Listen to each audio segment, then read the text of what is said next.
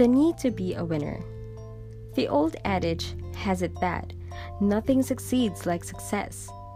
And Peters and Waterman, in their study of the best-run companies in America, found that good organizations capitalize on that truth. They believe that if employees feel that they are doing well, they will be highly motivated. So the good companies design systems that continually reinforce the notion that their people are winners, while the not-so-excellent companies manage to keep many of their employees constantly scrambling to stay alive.